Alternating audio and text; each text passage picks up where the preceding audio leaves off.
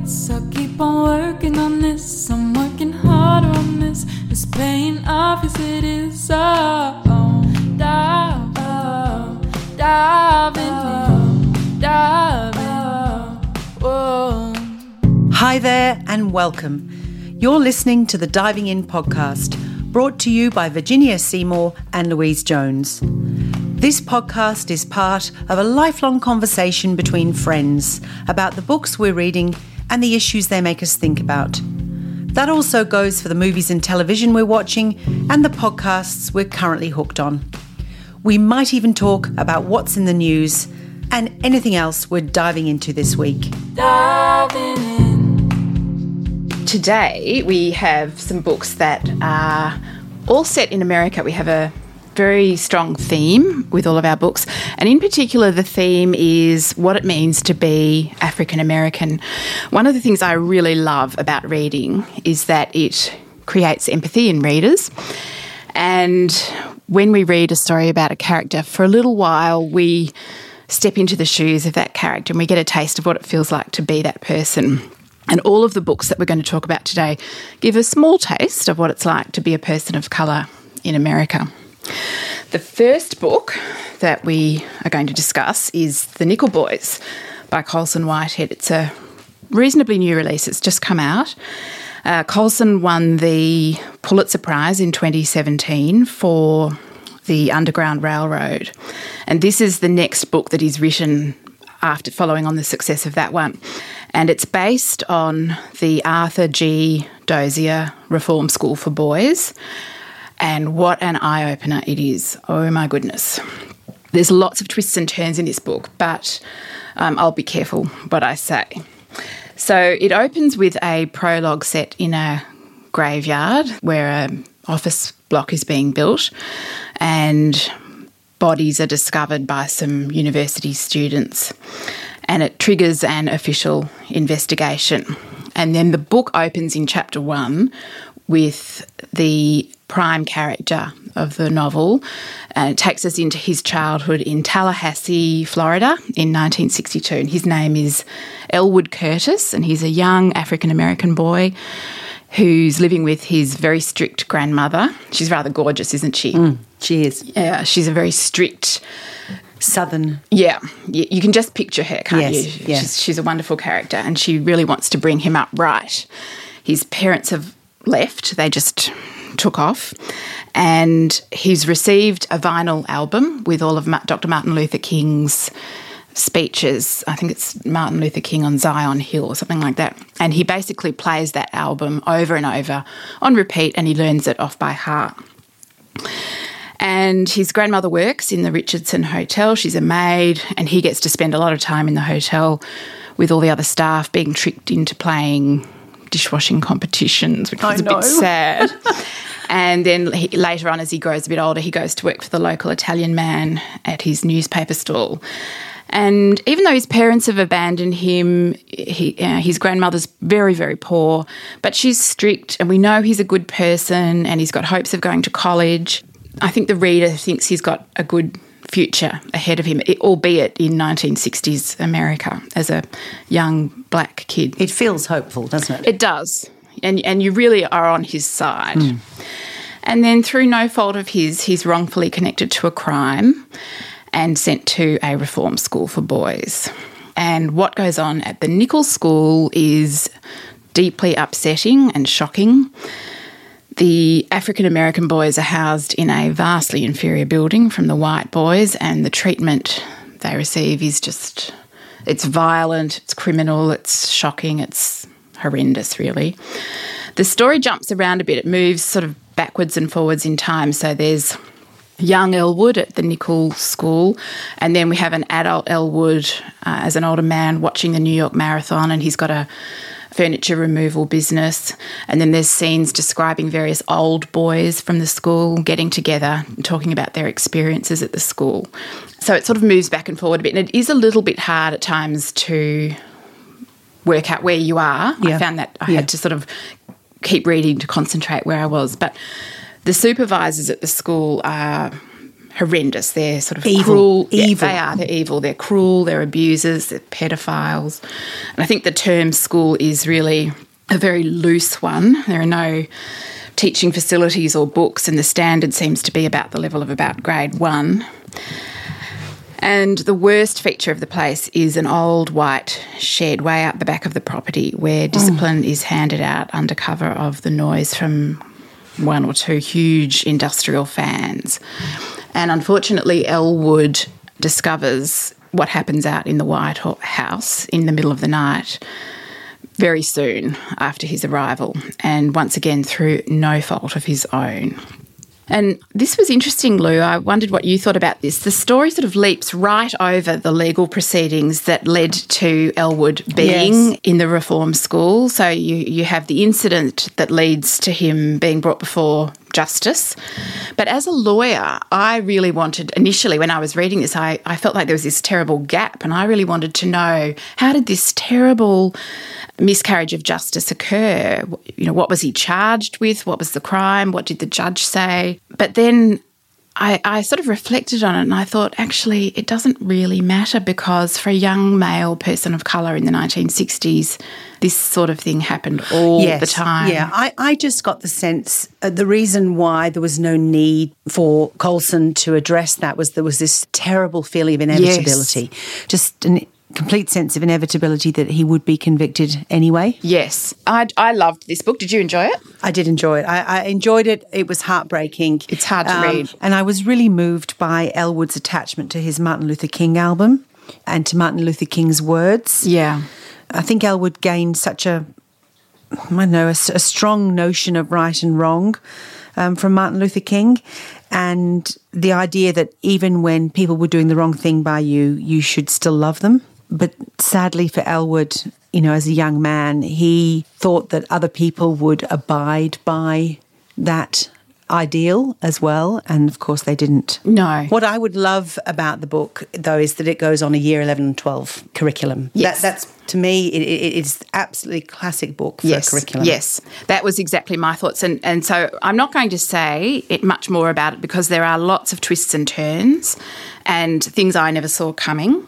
But I do think it's one of those books that everybody should read, even though there are parts that are very hard to bear. And I really like your idea of making it part of a school curriculum, because it's very accessible, it's not in difficult language, and it would be a great book for a Year 12 syllabus. Yeah, I think so too. So this book reminded me, it brought up so many other books that I've read that I just thought I would mention briefly, because they had a very similar impact on me, and I thought you might even enjoy them, Lou. The first one is a book called Speak No Evil by Uzodinma Ewela. And it's set in more recent times, but there's a young boy named Niru, and he's from a very wealthy background in Washington, DC. His parents are academics. There's a large community of black academics, very well educated, very comfortable. And he has a white friend, a platonic friend, a girl named Meredith. I think in the book he's about 17, 18. And they both have their various teenage struggles. And Nero comes out as being gay, and his father is horrified, and he calls in the local family pastor to try and talk him around, and then he takes him back for a trip back to Nigeria. You can imagine how that goes. And then after he comes back to Washington with the family, there's a terrible incident, which I won't elaborate on, but someone doesn't speak up, and there are terrible consequences, and it's an incredibly powerful book. So similar impact on you to the Nickel Boys. I loved that. Another one, which I'm actually only halfway through, which is Friday Black by Nana Kwame Adjei-Brenyah. It's hard to pronounce. It's so powerful that I have to read it in small bursts, because it's a collection of short stories, but it has the same punch that the Nickel Boys has. For example, the opening story is called The Finkelstein Five.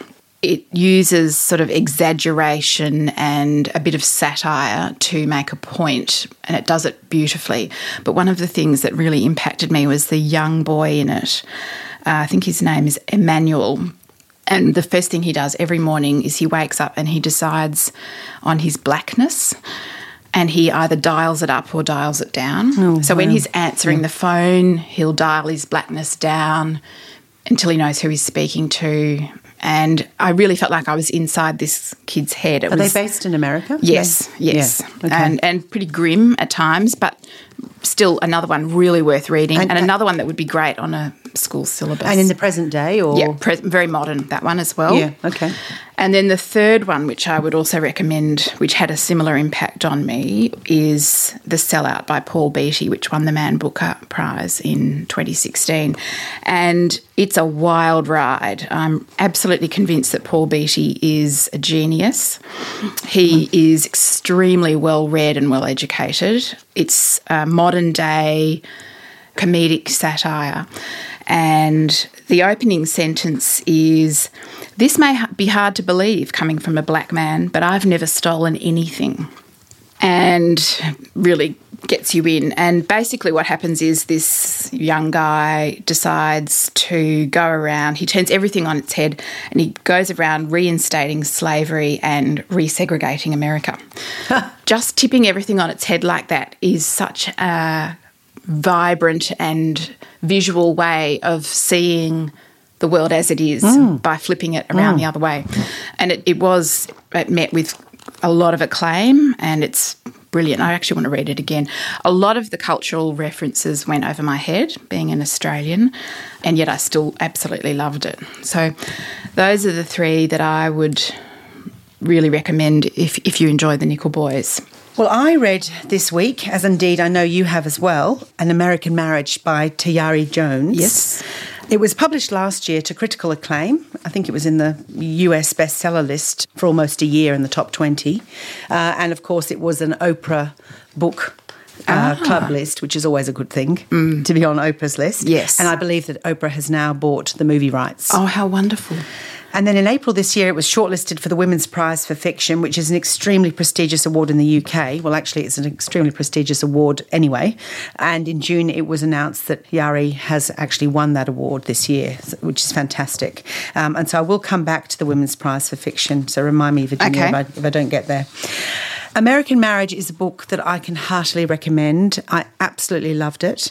It's a very deft and tender account of a modern marriage in complete crisis. And at times it's utterly heartbreaking, but I don't think it's ever bleak. Yeah, no, I would agree with that. Yeah. It's quite positive. It is. Given the story. Yes, it's and at times quite uplifting as well. So Roy and Celestial are a Southern black couple who are part of what is described as the post-integration African-American generation. So they've both had college educations and they're both quite driven and on the road to success. Roy is from Louisiana and Celestial is from Atlanta. And we learn that Roy is proud. He's a very proud man, actually, and he's ambitious.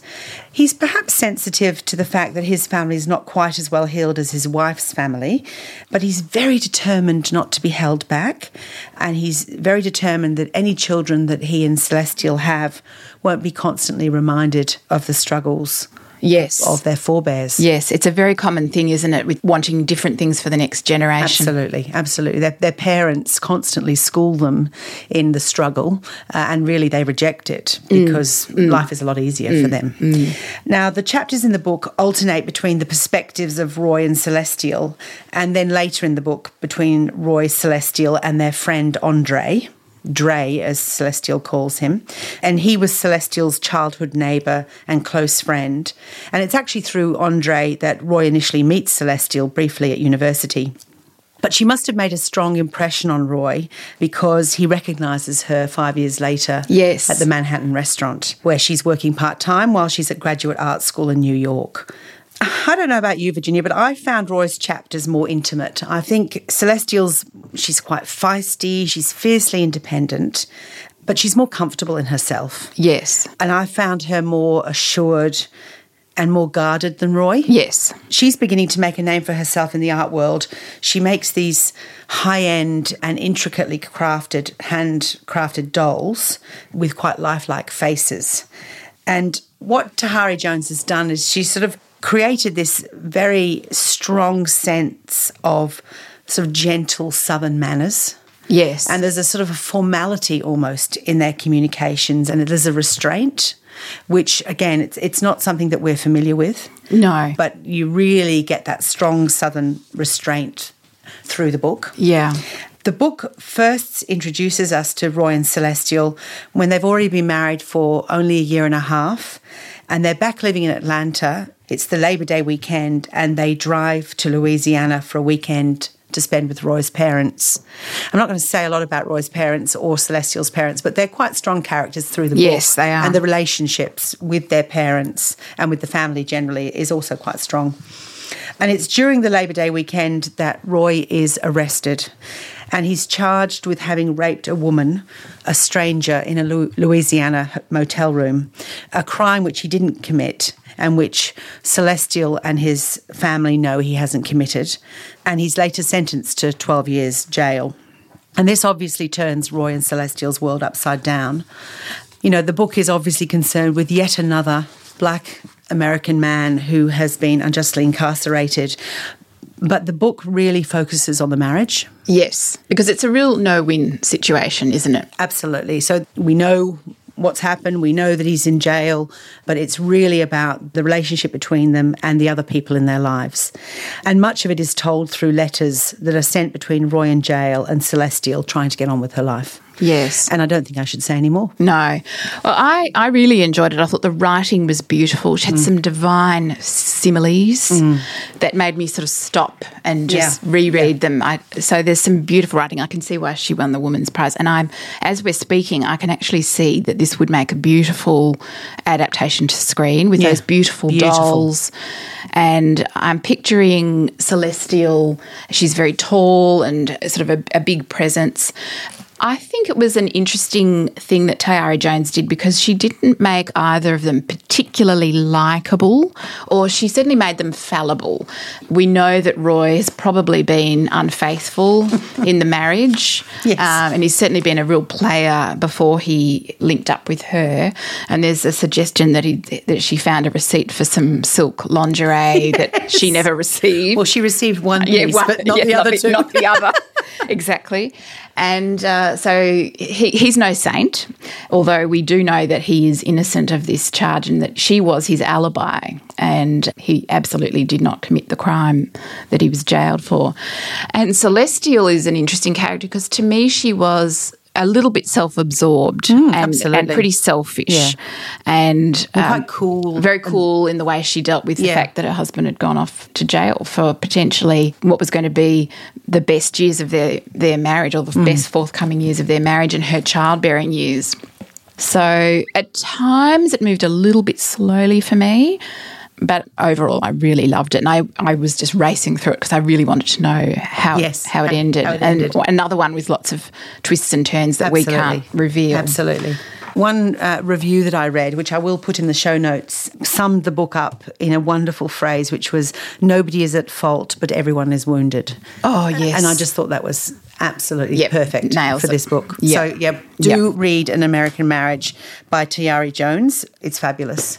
And I better mention the Women's Prize for Fiction, hadn't I? Yes. It used to be called the Orange Prize for Fiction, and then it was the Bailey's Irish Cream Prize for Fiction.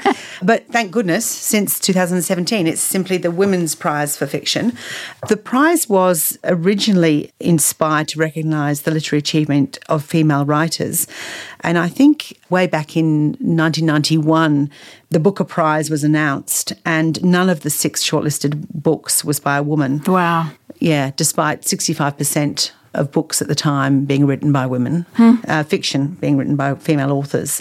And so a group of men and women in the industry got together, and as a result, this prize was born.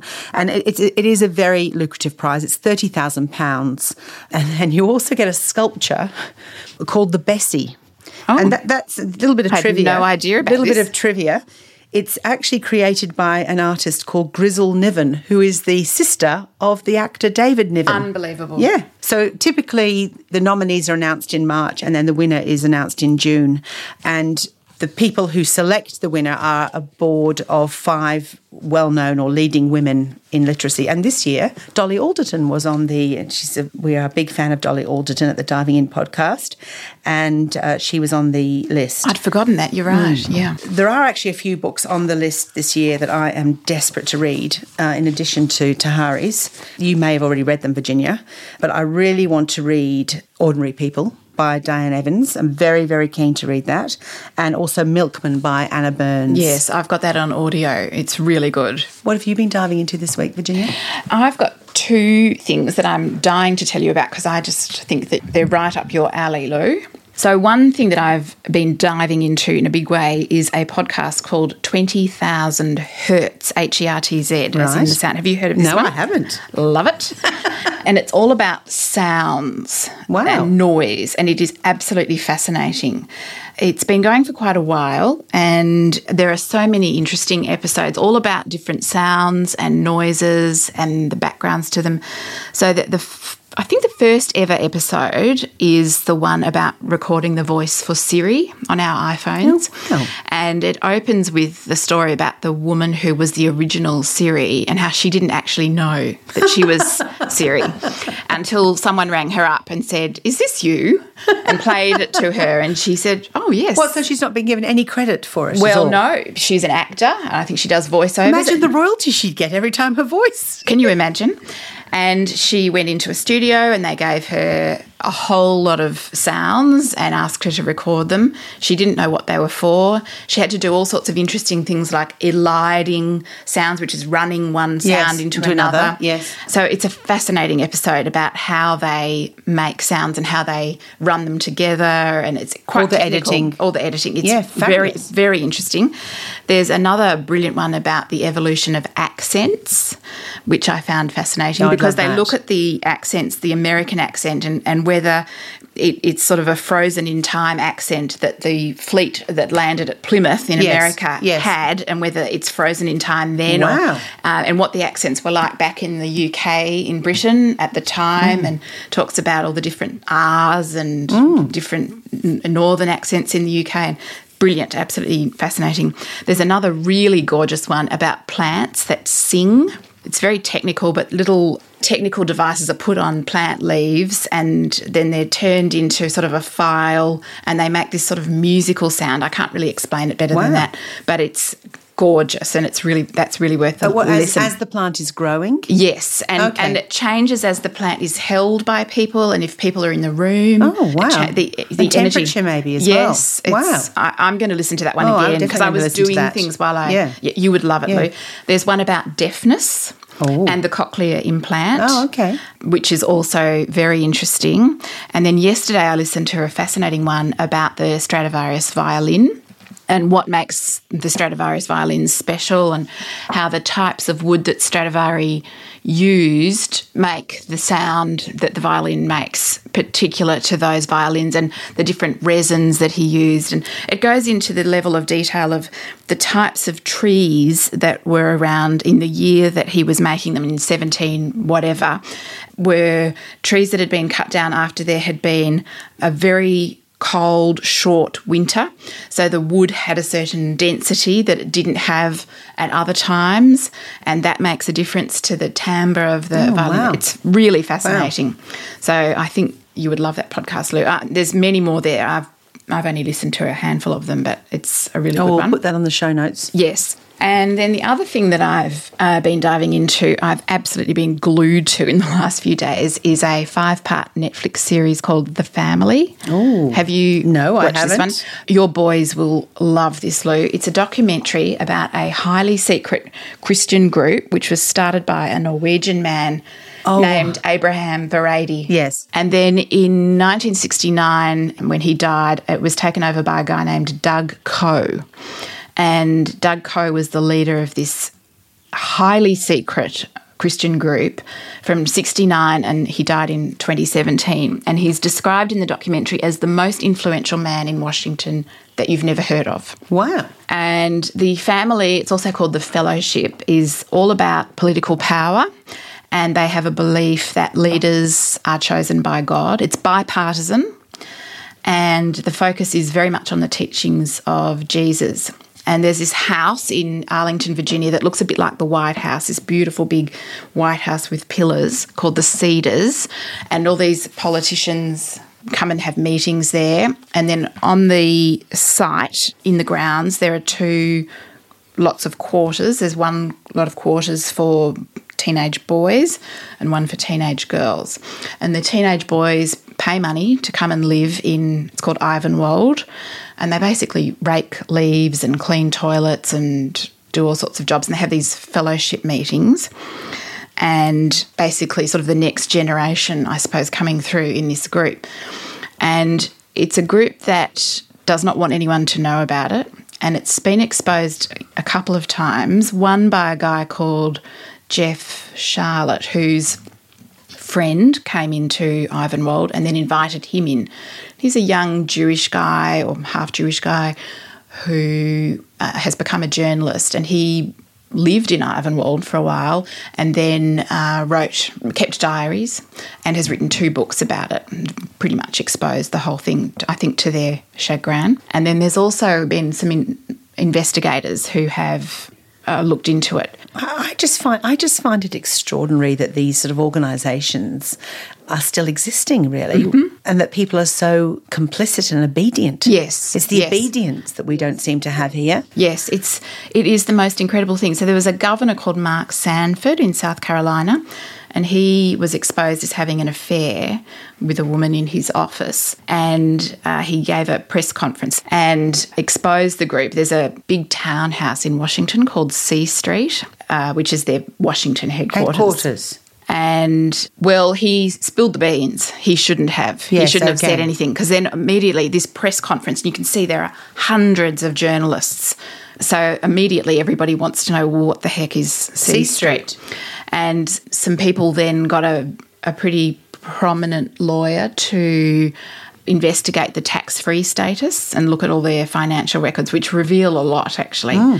But what the family do, or the fellowship do, is they run the National Prayer Breakfast, which is an annual event in Washington. You would have seen it on the news. No, absolutely. They've got footage of every politician, every president. They are behind it. You think it's just a one-morning prayer breakfast in a big ballroom in the Hilton, but it's actually grown to be a week-long event with networking, and it has leaders from African countries and Romania and lots of Russians, all networking, and the philosophy is just fellowship and Jesus and that sort of thing. It's fascinating. So they have a reach into countries all throughout the world, including Australia, and they've spent a lot of time and resources flying members who are serving congressmen into countries in Africa and Romania, meeting up with various dictators like Gaddafi and Sani Abacha in Nigeria. Oh, I'm definitely going to watch this. And these people do not have the imprimatur of the American government to make representations on behalf of the government to these people. They just go in there and have meetings with them on private planes. And, of course, this is all in direct opposition to the concept of separation of church and state, which is one of the fundamental principles of democracy. So there's a lot of journalists who are very concerned about it. So it's fascinating. The most striking thing for me, though, Lou, was the complete absence of any women at all. So there is this house of teenage women at the Cedars in Virginia, but from what you can see on the documentary, it just appears that they are selected purely with the aim of getting them to marry the boys in the boy house. So when we're thinking about the patriarchy, this seems to be one glaring example that's hiding in plain sight. Yes, it's just extraordinary. Yep. And as I say, the fact that people go along with this. Yeah, they're very defensive about it. So I recommend that one to you. I think you would love it, I can't Lou. wait to watch that. So, Lou, what have you been diving into? Well, I've not been diving into anything anywhere nearly as highbrow as you, Virginia, it has to be said. I have been catching up on Poor Man's Netflix, which is SBS On Demand, which I love. Yeah. I'm a big fan of Michael Connelly's crime books. Michael Connelly is a writer from Los Angeles, and he's best known for his books about the LAPD detective Hieronymus Bosch, Harry Bosch. So he's named after the Dutch painter Hieronymus Bosch. Well, yes, that is mentioned way back in one of his his books. It's an interesting choice, isn't it? But you don't know much about Harry's family in the books. You do know about his brother, Mickey Haller, who is the Lincoln lawyer, of which there has been a movie made. And some of Connolly's books do involve both Harry and Mickey at the same time, but ordinarily they're either a book about Harry or it's a book about Mickey. Finally, 3 years ago, they started to make the TV series of Bosch, and the 5th series has just been released. And so I've been catching up on that. And Michael Connolly really captures very atmospheric Los Angeles, and I think that he has certainly consulted and collaborated with them on the TV series, and it's fantastic. And does the character that plays Harry Bosch match up with your mental image from when you were reading it? Absolutely. Oh, that's really good. Often when you read a book and then you see a TV series, then you can't read a book again without seeing that character. But he was so perfect for Hieronymus Bosch. It's an actor called Titus Welliver, and he has all the cool and restraint, and he's just absolutely superb as Harry Bosch. And the flaws, of which there are many. Harry lives in the Hollywood Hills, and he lives there with his 15-year-old daughter because his wife has died. This series still has a lot in it from some of the early books. They've very cleverly matched together some story arcs from various books, and so I can really recommend Bosch. And then yesterday, when I should have been doing some work, I unfortunately started watching a new SBS TV series, absolutely sensational. It's called Back to Life. It's a dark comedy. Sounds great. And it's English. It's set in a sort of maybe seaside town in England, you know, somewhere in Kent maybe, and it's the story of Miri, who is a lady who was jailed for committing a horrendous crime when she was in her teenage years. This matches our theme. It does match our theme. Marriage, yeah. Except she wasn't wrongfully convicted. Oh, okay. Or was she? Right. And she returns to live with her parents. And it's hysterical. It's awful, but it's very, very funny sort of as well. Cringing and laughing at the same time. Absolutely. I'm not giving anything away in the first series. Obviously, the locals are not very happy to see her back, and boxes of dog feces land on their doorstep, and the very poor communication between her parents. Her mother is played by Geraldine James. I love her. She's great. And in fact, there's lots of people in the cast whom you will recognise, and it's really, really funny and it's addictive. So please watch Back to Life. That sounds fantastic, Lou. I'm hungry now. Okay, well... Are you hungry? I'm very hungry. I'm going to make you some pancakes. That sounds wonderful, Lou. I thought that this week I needed to honour our American tradition, our southern tradition, and I wanted to make us deep-fried chicken. Oh. But I just thought... Yeah, we really don't need in the interests of good health. Yeah, we really don't need So instead of marinating chicken in buttermilk, I decided to make buttermilk pancakes. So clever. It's such a clever idea. Now, if we were in Georgia, Atlanta, we would, of course, have them with cream and Georgia peaches, but I'm afraid I've only got blueberries. No, that sounds beautiful, Lou. So I'm going to cook us some blueberry fantastic pancakes. We really enjoyed today's episode, and we hope you have too. You'll find a list of the books we've reviewed and anything else we've talked about today in the show notes. You'll also find some of the books featured on our Instagram page at diving_in_podcast. If you would like to share with us any books you've been diving into, we'd love to hear from you. Please email us at hello@divingin.com. And wherever you listen to the Diving In podcast, whatever platform you use, we would appreciate it if you would please subscribe and take a minute to rate and review us, because that will mean we can grow our audience. Breaking off, shaping out, working in, diving in.